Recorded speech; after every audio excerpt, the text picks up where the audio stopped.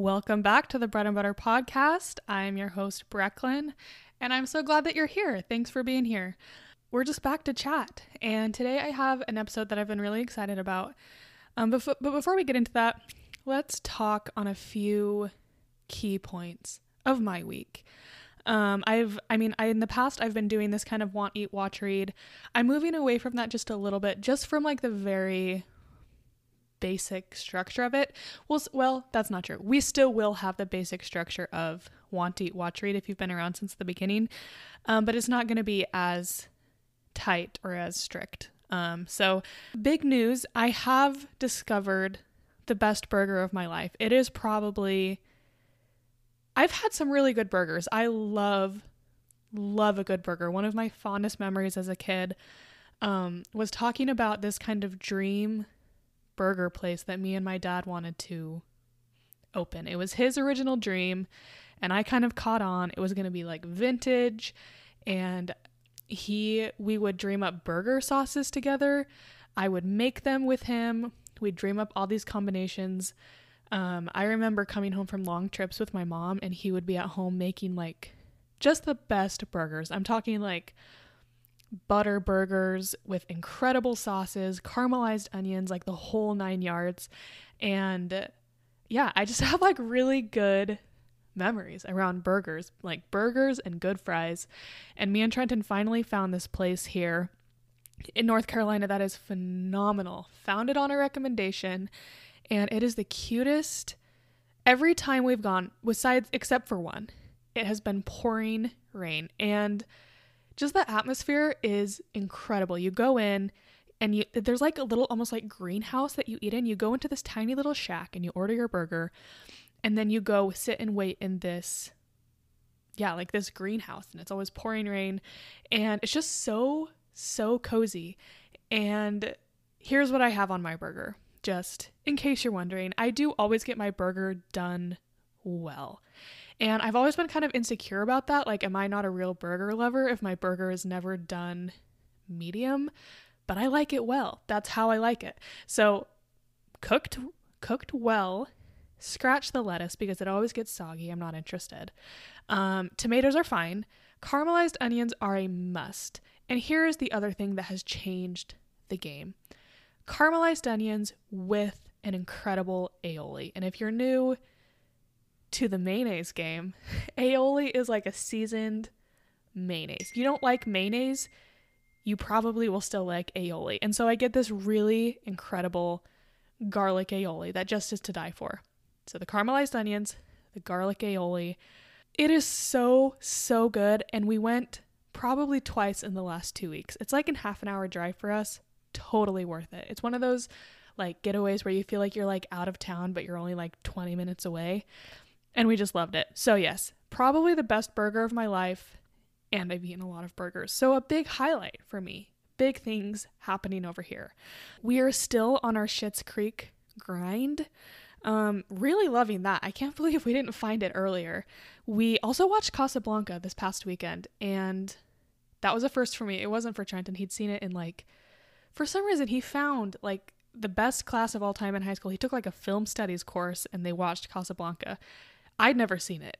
It was not what I was expecting, I will say, but I did really appreciate it. Other just random Saturday things for us today. I'm recording this on a Saturday.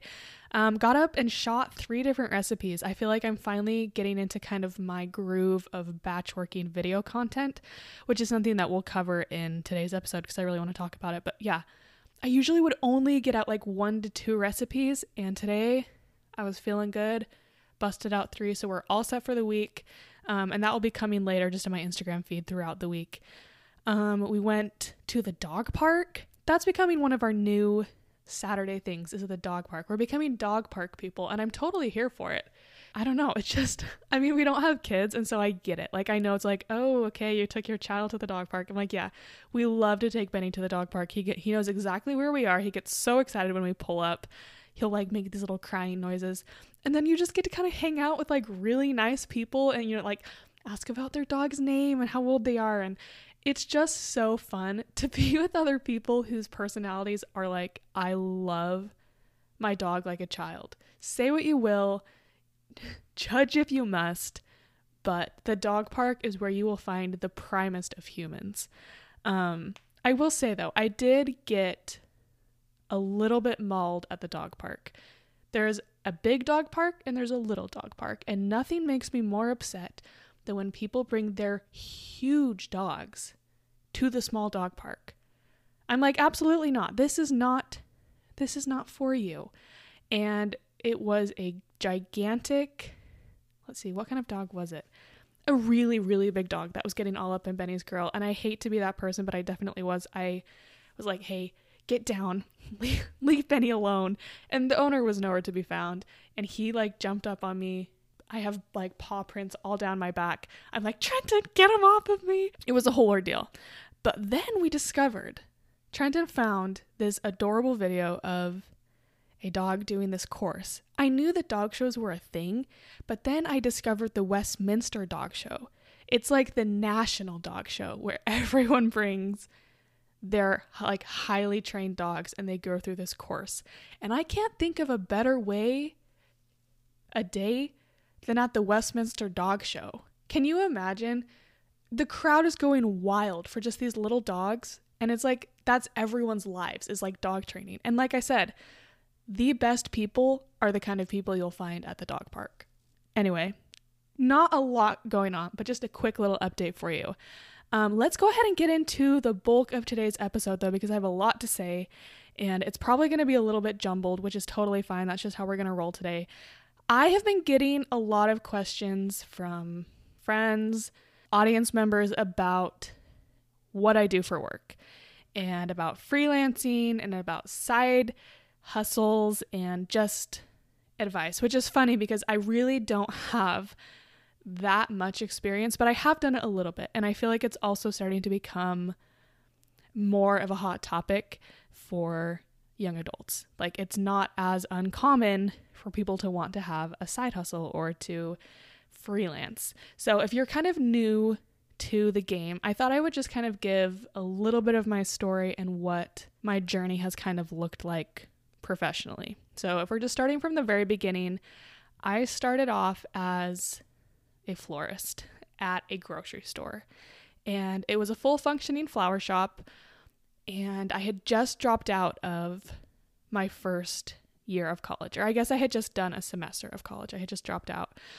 and I dropped out because I just felt like I couldn't do it. I felt like it was the first time that I hadn't gotten like straight A's. And I felt like my identity had kind of been taken from me. School had been like, I hate to be that person, but school had been fairly easy.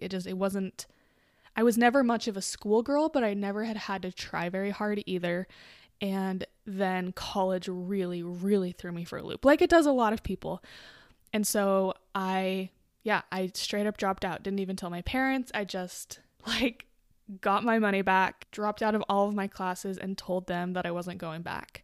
And honestly, props to them looking back, because had my child come to me, and I know that college isn't like a must for everyone anymore. I totally am on that bandwagon.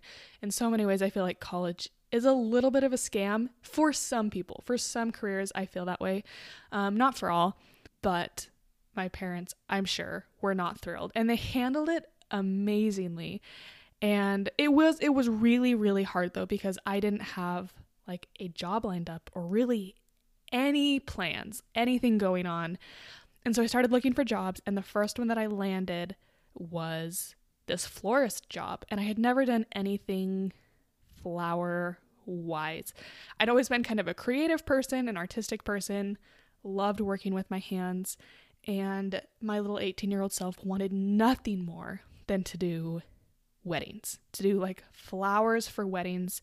And I got into it in a really big way. It was my life. I mean, it also helped that I wasn't in school for the first like couple months that I did flowers. So yeah, that kind of, I would say it was a really, really hard point in my life. I also look back like professionally, and I'm so, so grateful for it, because it wasn't my first real job, because I had done like lifeguarding and I taught swim lessons every summer, but it was the first time that I had been really, really pushed creatively and in a professional capacity. And it was the first time that I was like, I am so grateful to have something that I love to do for work. And it kind of cemented in me this belief that if at all possible, you should love what you do. I genuinely believe that, and I know that's coming from a place of privilege, and I've had episodes like this before, and I always want to make this clear. I do believe that having a job that you love is a privilege. I also think it's definitely a worthy thing to aspire to. You spend so much time at work. Why not do something so fulfilling and something that lights you up and makes you happy? And for me, at first, before I found anything else, that was being a florist. And I'm so, so grateful for that time. And by the way, this is just random. I was not a model employee by any stretch of the imagination. I had this funny full circle moment where I actually got to read the notes that my manager took on me when she was my manager. And a couple years later, I was the manager and I got to go back and read those notes. And this is like no shade. She was the sweetest girl having to deal with me, this little 18-year-old. And she was like, Brecklin gets distracted so easily. She doesn't focus very well. It's hard for her to, finish her tasks, which is completely fair. And just to give you an idea of like what she was working with. But it really kind of helped me grow up and be like, okay, you do need to be here at this specific time. And it was probably the first time I started taking ownership of my life and of things that I was doing. I had done that with like high school sports, but I had never done that in a professional capacity. And I actually ended up working working 4 different florist jobs at 3 different places over the course of my entire college career. So for 3-4 years, I worked at almost every floral shop in the valley with the exception of one. And it was really, really good for me. One of them really kind of specialized in event planning, and so that gave me a lot of education. Another one, I started helping with social media for the first time and Pinterest. And it just but like I said, throughout all of this, it just became more and more clear to me that doing something that you love is so beautiful and is possible, but that you really have to put yourself out there. And when I think back to one of these floral jobs that I did, it was an extremely well run floral business. This was not the grocery store one, which is great too. But it was extremely well run. They were extremely organized. They were extremely professional. And it gave me kind of this insight into running a small business. And it was women led, women owned, women run, and just really inspired me and kind of gave me an insight to like, oh, doing something creatively, professionally is not all fun and games. So much of it is like, frankly, brutal. It really, really is. I mean, I watched these women kind of build their business, and yeah, there were days that we would be up until 3-4 in the morning sometimes. You would get absolutely destroyed on event days, which I remember being like, oh my gosh, I'm so excited to do these huge weddings, these huge events. It's so fun to be there. Like, it's so fun to be in the mix of it. But like, your back is absolutely destroyed from carrying like buckets of water back and forth all day. You're on your feet all day, every day. It really just is brutal. And while I was really enjoying the creative aspects of it and I was learning so much, even just about working with clients, it got to the point where, at this point, we're talking the end of college, I decided, I love flowers. This has been great. I was about to graduate with a degree in journalism and public relations. And so, you get to this point where you're like, okay, I don't actually know that I want a career where I'm on my feet 24/7 and it's exhausting, and it really was like very physically taxing. So I loved it, but I was like, okay, it's time to pivot. And I think having the courage and the presence of mind to pivot in a professional capacity is so important. But pivoting is terrifying. I was so scared to do anything other than flowers because that's what I knew. It was my college job. I loved it. I was passionate about it. But I just kind of had this gut feeling that I was like, this part is done. Like, flowers are done. It's time to move on. It's time to do something else. And I decided to pivot. And at that time, I was about to get married, about to graduate college, and I found this photography course for like food creators. It was a food photography course online. It wasn't through my school. It wasn't through my program. And I was like, I think this might be it. And I spent a lot of money on it. Probably like, I want to say like $900, maybe $800 I spent on this food photography course. I took it over the summer while I was working. I remember talking to Trenton about it and being like, okay, this is quite a bit for us right now, but I really feel like this is important. And he was Trenton about it. He was great. He was like, I don't really understand that world, but go for it. And I did. And it totally changed everything for me. And here's the funny thing about it. I actually never went on to do exclusively food photography, but I started to become more confident in the area of food photography and content creation in general. And it put me in a position to where I was in class one day, last semester of college, kind of thinking about this pivot that I knew that I needed to make. And my professor said, hey, there are these bloggers that I know. They came through Utah State. I think really highly of them, and they're looking for a social media manager. And I looked them up. I knew of them. I think I had been using their recipes actually for a while. And I decided to cold email them. And I actually didn't apply for the position of social media manager. I was like, hey, I am a food photographer. I would love to work with you. I would love to see how I can kind of help improve your content. Let me know if you have any interest. And here's my plug. I always give this plug, whether it's for podcasting, whether it's for small business, just putting yourself out there, trying to get hired, trying to get your foot in the door. Just always sell yourself so hard. And I don't think that that's something that we're taught to do enough. We're not taught enough to sell ourselves. And that sounds just awesome. But I really do. I pitched it really, really hard. And did I have any professional food photography experience? No. But I thought I did a good job, and, all of these things. Turns out, I send off this email. I don't get a response for quite a while. And then I woke up one morning and I had this email from one of these bloggers, and she said, hey, we actually don't need a food photographer right now, but we looked at your Instagram. We really like your style. We would love to interview you for Instagram manager. And I was like, okay, like, let's do this. I was totally willing, and we interviewed, and I started like a month later. And that was another kind of like pivot moment that changed a lot for me. Like I said, I was a journalism graduate, so it wasn't too far out of the realm of what I was used to doing. It wasn't like crazy for me to start that, but it definitely was new. It was new territory for me, for sure. And that's another thing that when people reach out and they're like, oh, I want to, start this, I want to freelance. Because I started as a contractor, and I'm actually still a contractor for them right now. And so much of getting your foot in the door, quote unquote foot in the door, is throwing yourself at things that you really don't quite even understand yet.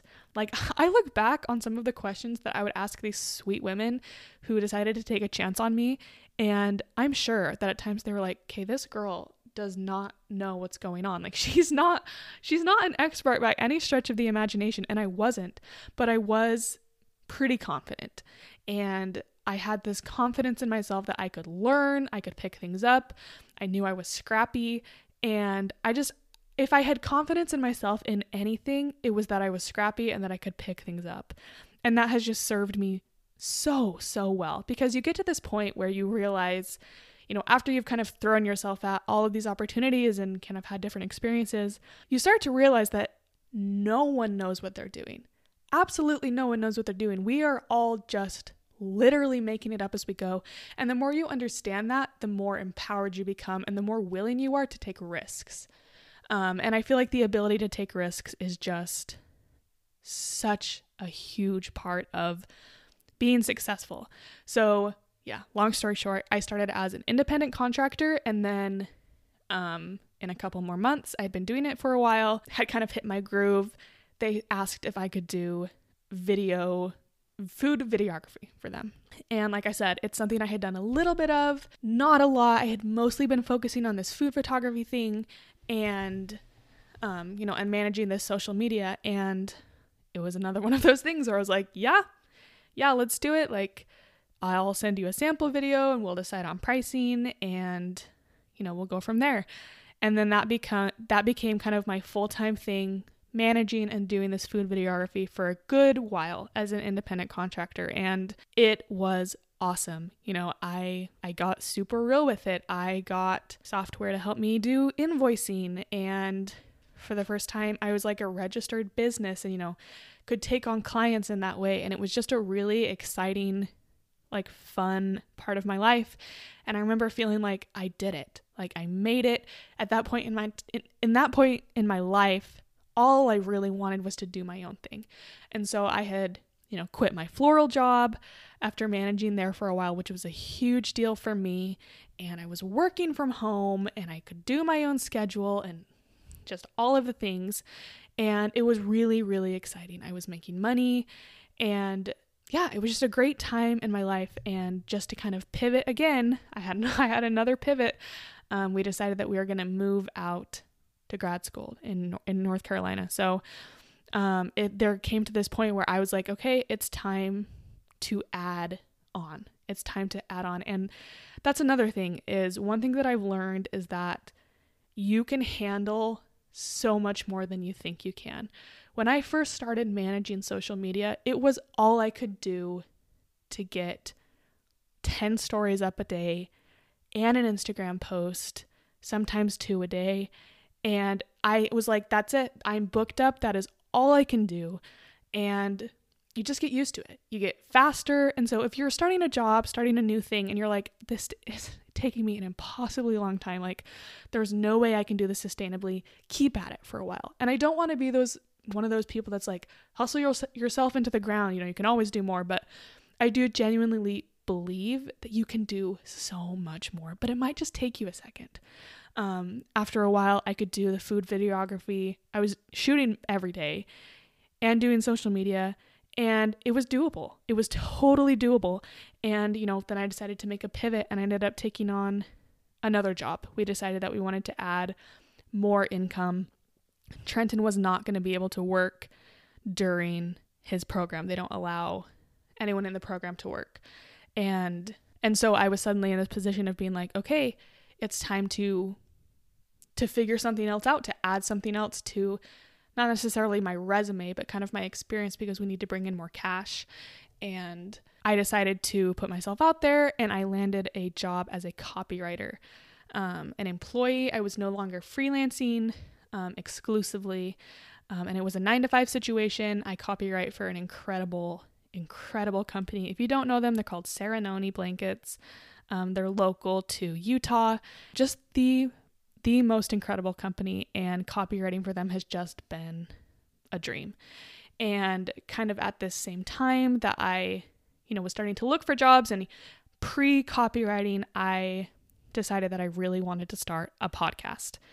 And, that was another kind of creative endeavor that was just for me.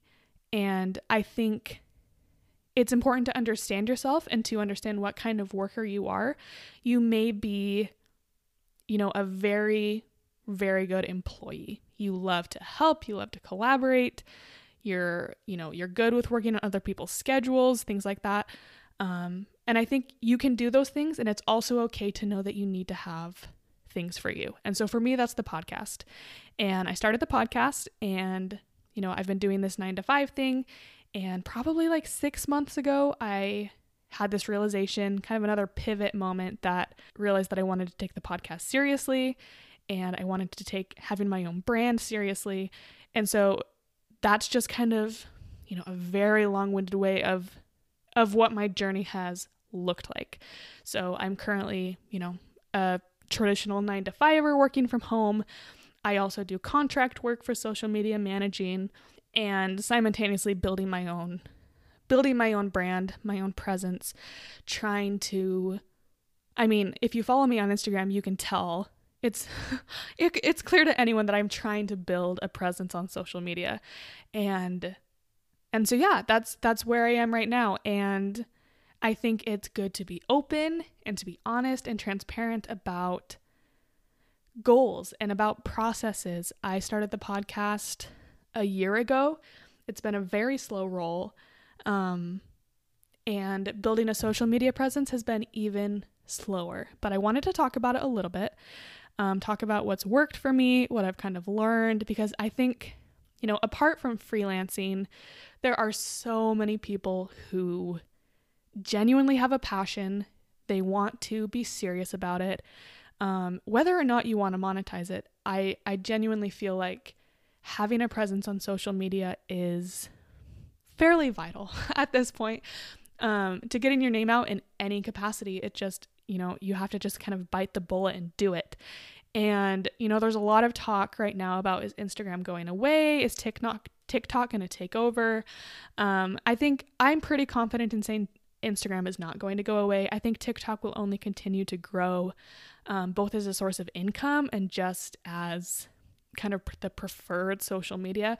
But I don't think Instagram is going away. I think if anything, it will become more of a consumer platform. People will eventually start paying regularly for, subscriptions to, exclusive content from their favorite creators. I do think it's going that way. And so I think eventually there will be a point where you don't need to have a massive following to be able to monetize your Instagram content.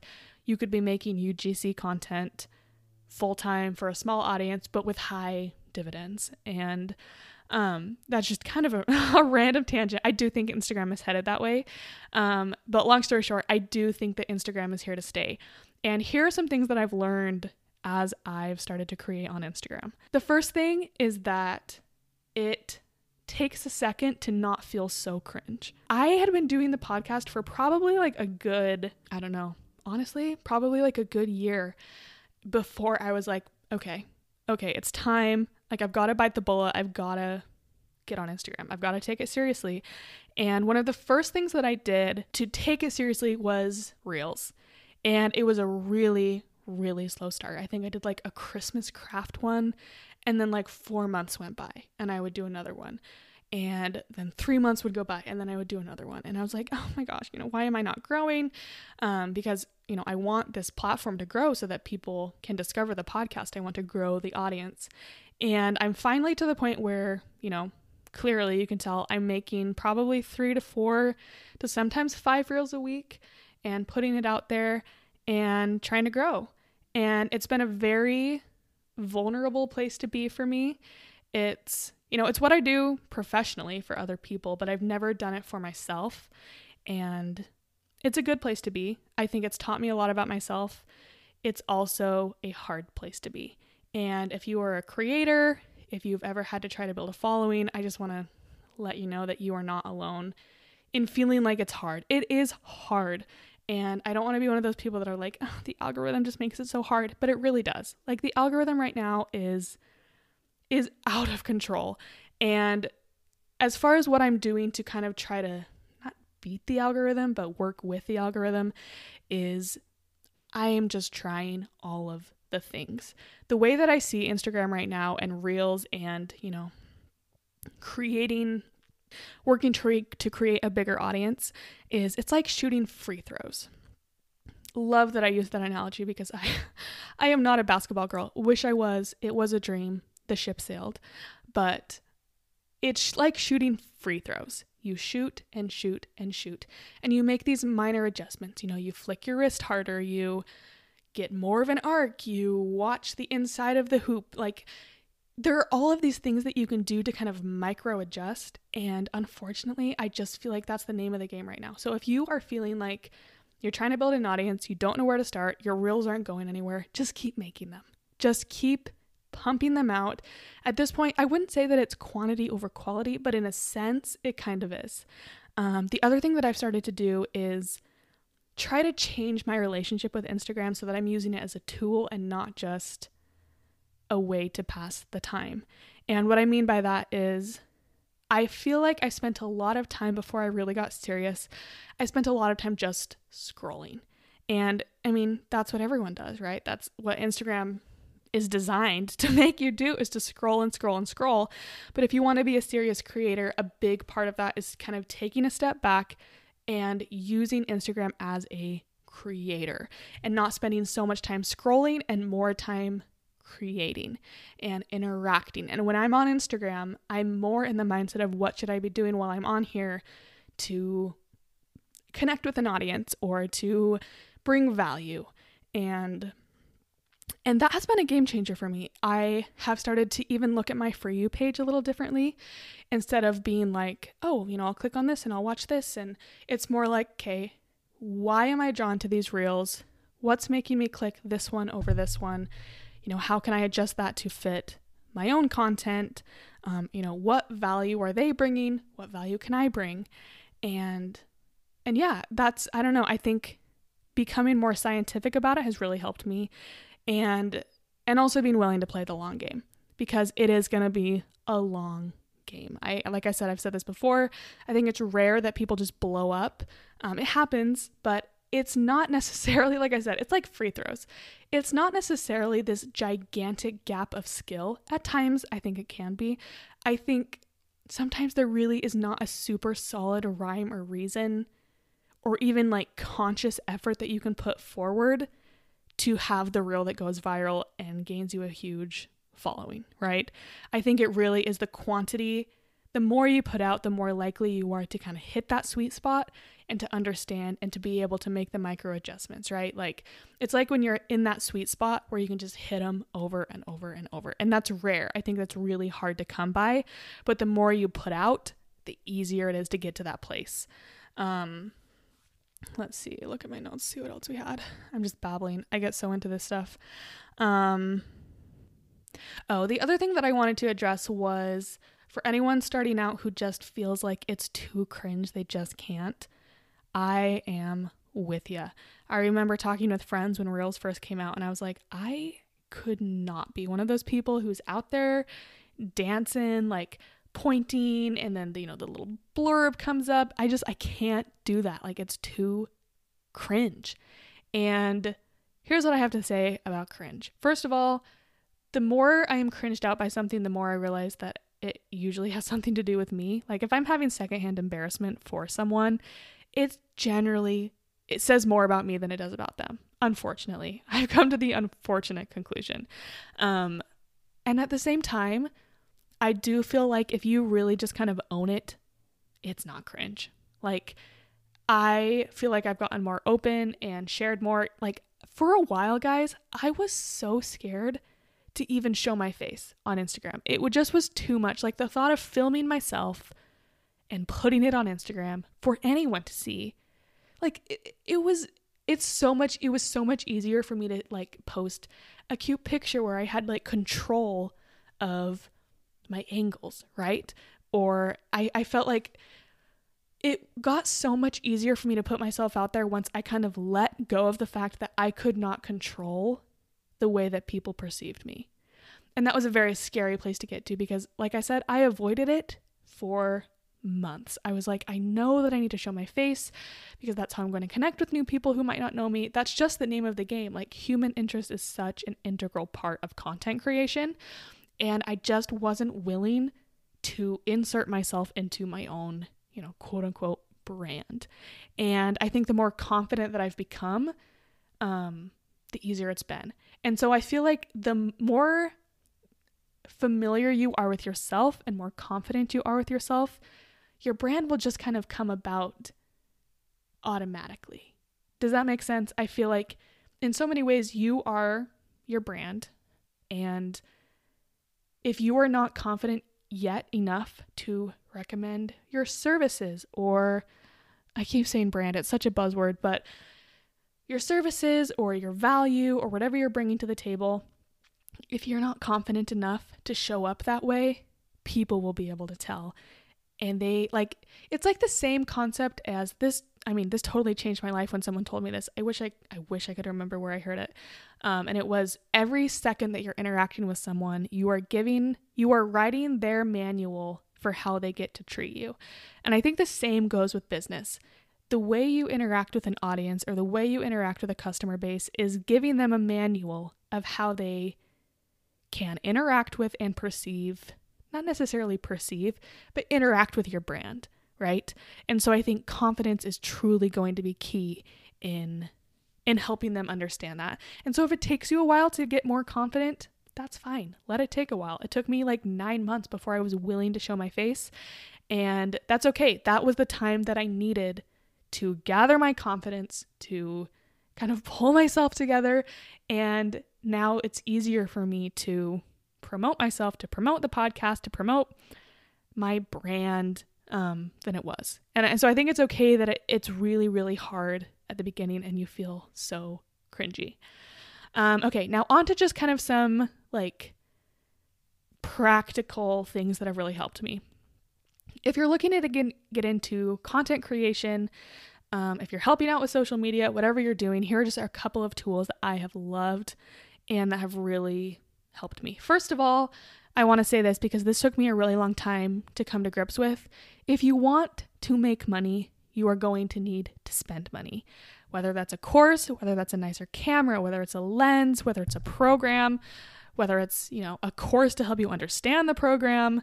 I just invest in yourself and don't be embarrassed to invest in yourself. I remember being so afraid to even take that first food photography course, even though it changed everything for me. I was so nervous to spend that kind of money on me, and I almost just didn't feel like I was worth it. And so here, if I were to be your hype girl about one thing today, it would be that you're worth it. You're worth investing in, you're worth the education. So you just kind of have to bite the bullet and do it, unfortunately. But learn how to use things like Adobe Premiere for video editing or Lightroom for photo editing. Learn how to use a camera, take a couple courses, look on YouTube, but you don't have to pay for it, but invest in yourself, whether it's time, whether it's money, whether it's education. HoneyBook has been really great for me. If you are actually already working with clients, HoneyBook was great for things like invoicing. It was super easy. I am not a numbers girl.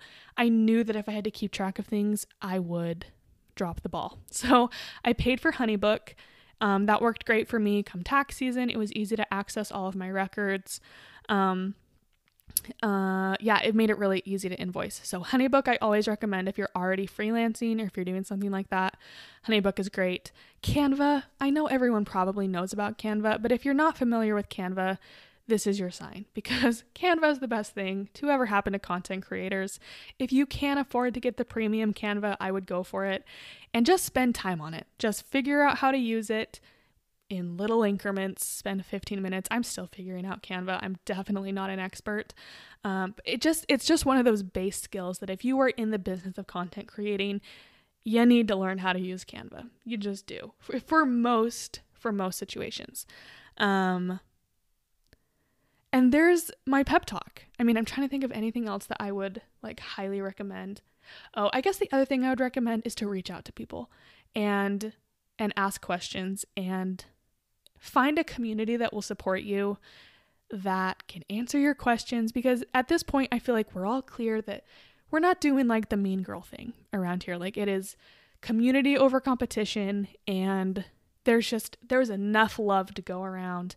And so ask someone, find someone who's doing what you want to do and ask them questions, take them out to lunch, and learn from them and put yourself out there. I guess, yeah, that would probably be my ending pep talk is feel free to cold email people. I do it all the time for the podcast. If you can learn how to pitch yourself well, and when I say pitch yourself well, I mean you need to sit down and consciously think of what unique values am I bringing to this situation? Know how much you're worth, Google rates, ask around, so you can understand what the industry is paying. Don't undersell yourself, actually. I'm just going off, guys. I could go all day about this. Do not undersell yourself. People are always going to want to pay you less than you're worth. So just expect that. It is very, very rare that people are going to be like, you know what? Let's pay you exactly what I think you're worth. So I would go into any creative situation where you're being paid knowing that they're trying to pay you less, and just don't go for it. Just people will bring the value. Instead of dropping your prices, always add value. That's one of my just golden rules, can never be broken. Never, ever drop your prices. If anything, raise your value. If people aren't buying from you, it's not because you're too expensive, because those customers are always there. No matter the economy, the customers for your product are always there. But if the value isn't there, they're not going to pay for it, if that makes sense. So never drop your prices, always aim high. One of my favorite quotes ever, I'm always going to butcher this, but it's that every woman needs a woman in her life telling her to ask for more. So especially in the creative space, I do feel like creatives get kind of taken advantage of because people don't understand the industry. They just want the job done. And they think that they can just skimp you for the job. So don't go for it. Stand up for yourself and ask for what you're worth. And when in doubt, add value. Do not drop your prices. And then I think, honestly, those would be my very top tips. I really appreciate anyone that's reached out with questions. I love to talk about it. So please go ahead and keep DMing me.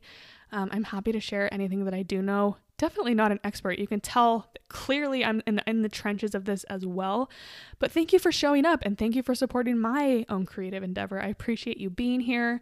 Like I said, reach out with any questions. I would love to chat. I would love for this to be a kind of a supportive community. So that is all I have for today. Thank you so much for being here. Thanks so much for supporting the bread and butter. Go ahead and leave a review, rate the podcast, and I will be back next week. Bye-bye.